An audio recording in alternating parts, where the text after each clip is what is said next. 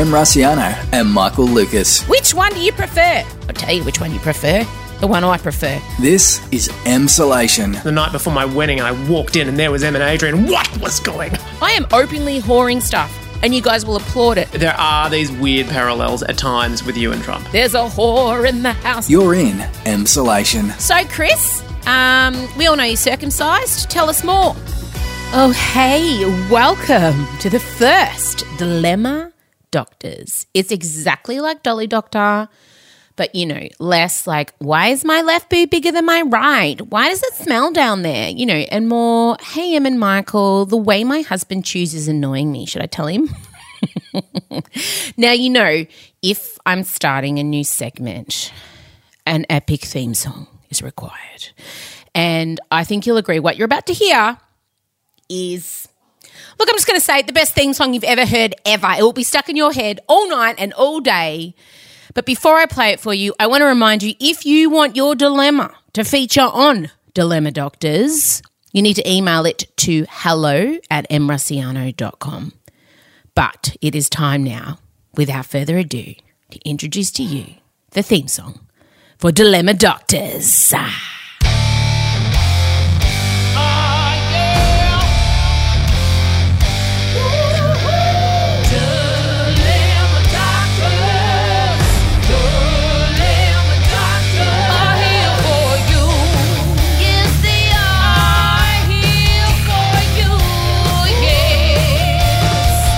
All right, well, this is exciting, isn't it? Oh, look, it's thrilling. Finally. Our advice unleashed to the world. Extremely unqualified advice. No, that's not true. Your advice will be helpful. Mine may make things worse. And that's the fun roller coaster of the Dilemma Doctors, because that's what we are, Dilemma Doctors. You're very good at solving problems because you're so pragmatic. Really? Okay, well, that's good. But don't you feel like that's your primary purpose in my life? To help solve your problems. It's more, is it so much solving problems or just gently leading someone back from the ledge? But I was thinking about it when I was laughing. I don't think I've ever helped you with a dilemma. I don't think you have them. I can't recall the last time you've called me and said, I'm not sure what to do about this. Career ones for sure. Yeah. I have helped you with career where I've said, no, you're too good for that job. Tell them to fuck off. Don't do it. You know you won't like it. You know it. Yeah, you've been good. You've been good like that. Okay. All right. That's good to know. Well, today's dilemma comes from James. He is a patron, actually, of the podcast, so we love him. And here's James's question, his dilemma.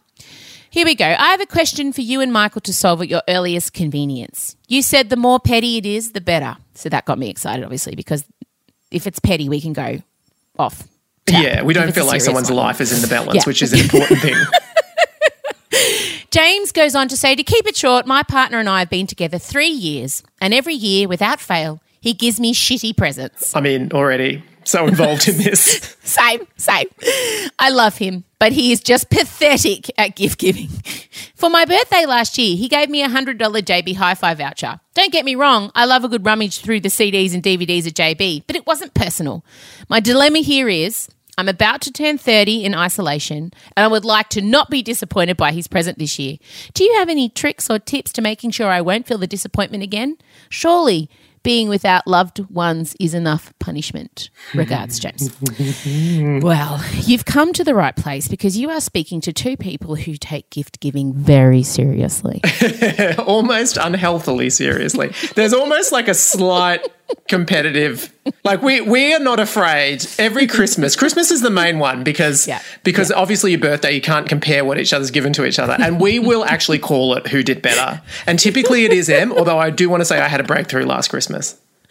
I think I was just slightly, you gave me luggage, which was brilliant, and absolutely, I mean, we didn't know the pandemic was coming, but it would have been really well used. Now I think about it, that was a terrible gift. Well, we were going away to Palm Springs, it was going to be good. Yeah. But then I got you the LED rainbow cape. And the Elsa figurine with ice unicorn. I was pretty happy. I thought I had the edge this year, and you did. You acknowledged it with just a head nod of gravity. Yep, this year you got in front. Well, I, as someone who is an Olympic gift giver, am married to a shitty gift giver. Scott, one year, gave me 4 white church candles, so they didn't smell. They were just like altar candles wrapped in newspaper. No. Yep. Yeah. Oh. Yeah. I think what's offensive about that is there's a scrap of he knows something that you like in this world. Like he's vaguely aware of, gee, there's a lot of candles around. I think she likes them. But then the lack of any rigour beyond that. What's the most offensive about Scott being shit at gifts is I have so many themes. I have so many tangents attached to me. Oh, totally. Owls, RuPaul's Drag Race, John Farnham, anything with sequins on it, scented candles, makeup. You're an enthusiast for so many different things in this world. There really is no excuse. Thank you. Thank you. So I felt this in my soul. Is Adrian a good gift giver? He is. I would say that we are pretty much neck and neck, but we also have quite we like to give each other sort of experiences, like tickets to something or book a holiday, because our house is already filled with shit. So we don't really want things so much as... It's not filled with shit. It is minimalist. Look in the garage. It's pretty bad.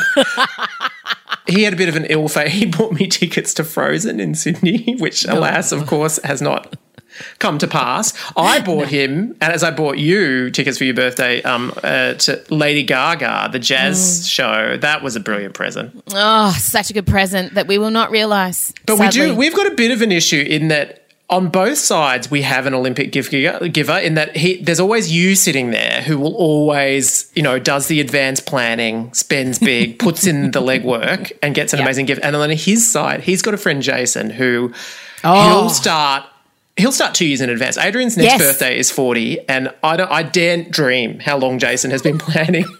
I love Jason. He is the most organised human. He'll have a Zoom dinner party with you guys and send the menu in advance. Oh, 100%.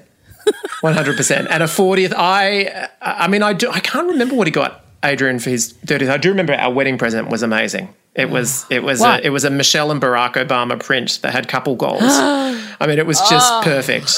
Anyway, so that I think it helps us to know that, we're swimming in the water, but we know there are 2 sharks in these water, Jason and Em, in gift giving, and it's survival. So this is important for James to know. James is like, yeah, bitches, get to my freaking dilemma.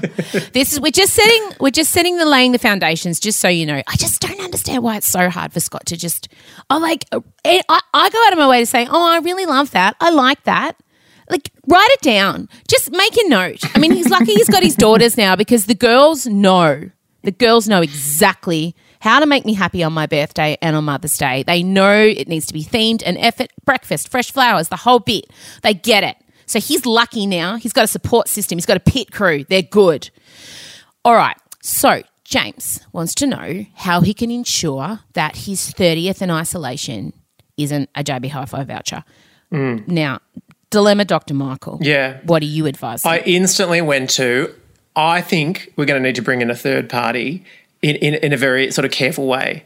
So my suggestion would be, I don't think it's something that you can bring up face to face. Like you can't really, there's no way you can say this blatantly. Okay, well, this is here we go. You're going to get that approach clearly. My approach would be find a friend of yours who is also mutual friends with your partner and get them to ring your partner and say, I just wanted to check in with what you're doing because we're planning a group thing. What are we're obviously we want it to be really special. I'm presuming you don't want to go in our group, but we're just to sort of seed the sense of importance and the sense of get him thinking in advance in the lead up to it.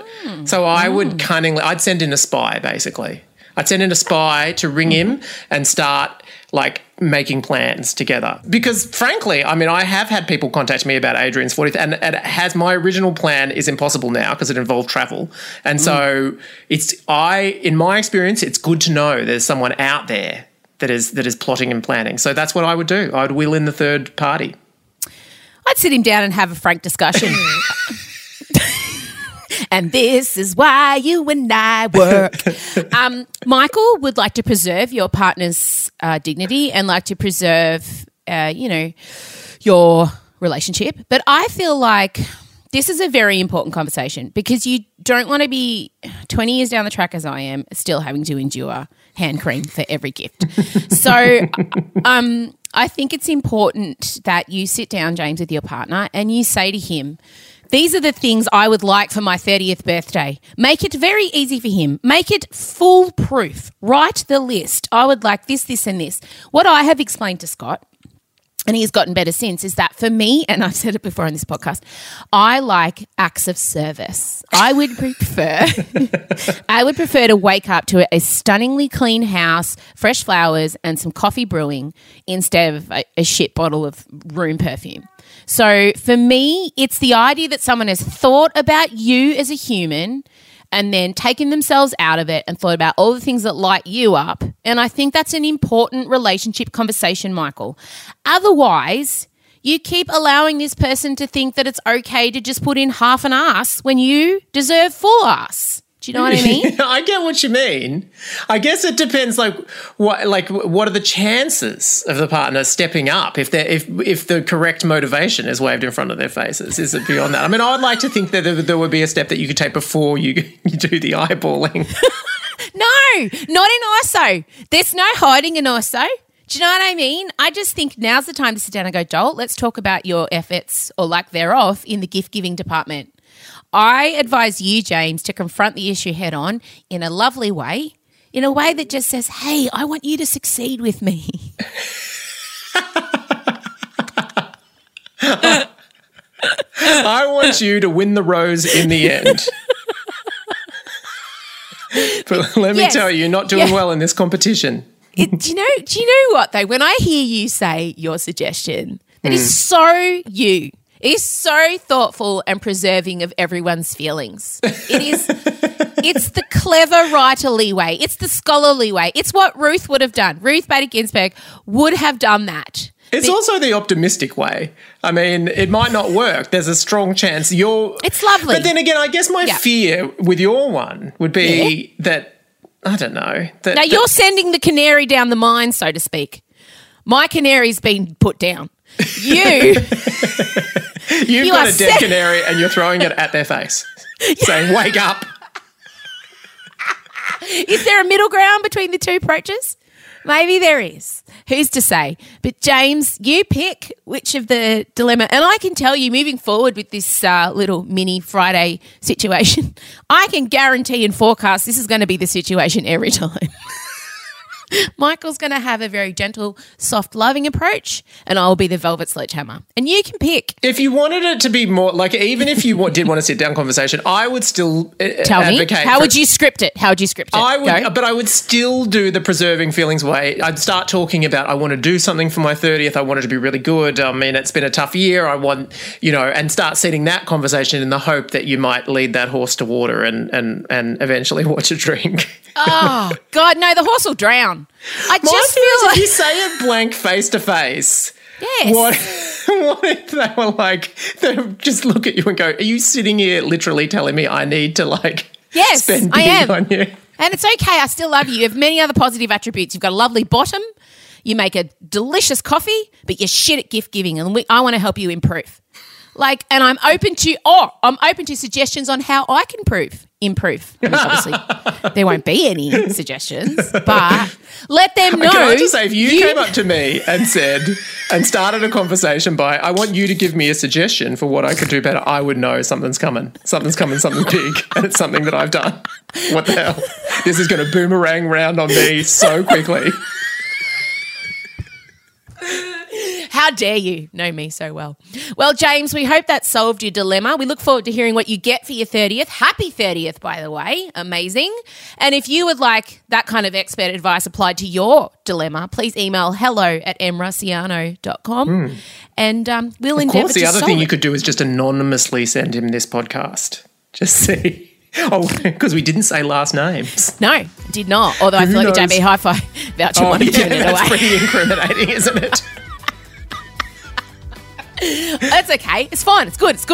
All right. Well, that was good. Let's do this again next week. Let's. Okay, bye. Bye.